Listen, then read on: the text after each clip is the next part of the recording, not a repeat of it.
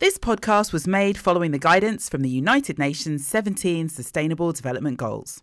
The Sustainable Development Goals, or SDGs, are the blueprint to achieve a better and more sustainable future for all of us. They address the global challenges we face, including those related to poverty, inequality, climate change, environmental degradation, peace and justice. The 17 goals can be applied to everyone, everywhere, to transform our world for the better. My name is Jenny Steele, and this podcast explains how the vegetables you choose can save the world. Where did your fruit and vegetables in the fridge come from? Go on, go right now. If you can, open the fridge and have a little look at the labels to find out.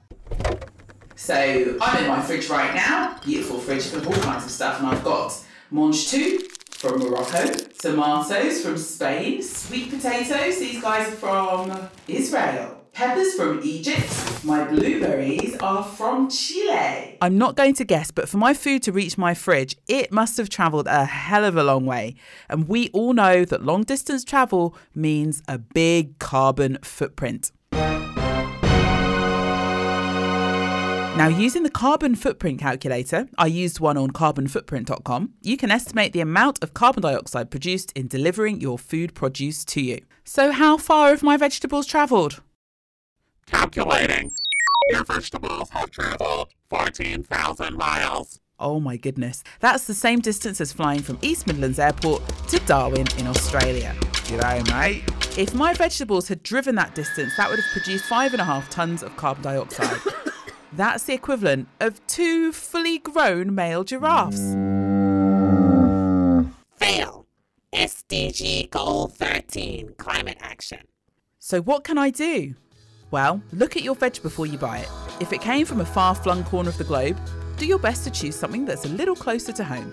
By choosing veggies grown as close to home as possible, we can be that much closer to achieving SDG Goal 13. The next question is this.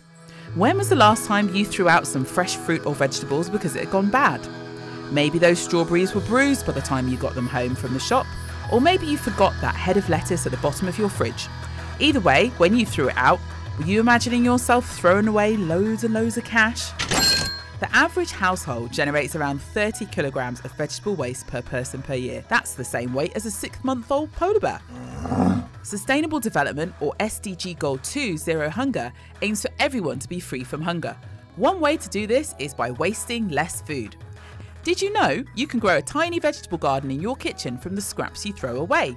Next time you eat a nice leafy vegetable like lettuce, bok choy, kale or celery, keep the base of the stalk and put it in a cup of water. Move it to the sunniest windowsill you can and wait for some roots to appear. Once you see roots appear, you can move the leaves to a little pot of soil. The plant will grow, and whenever you need leaves, just chop off a few from the outside and you can chuck them in your salad.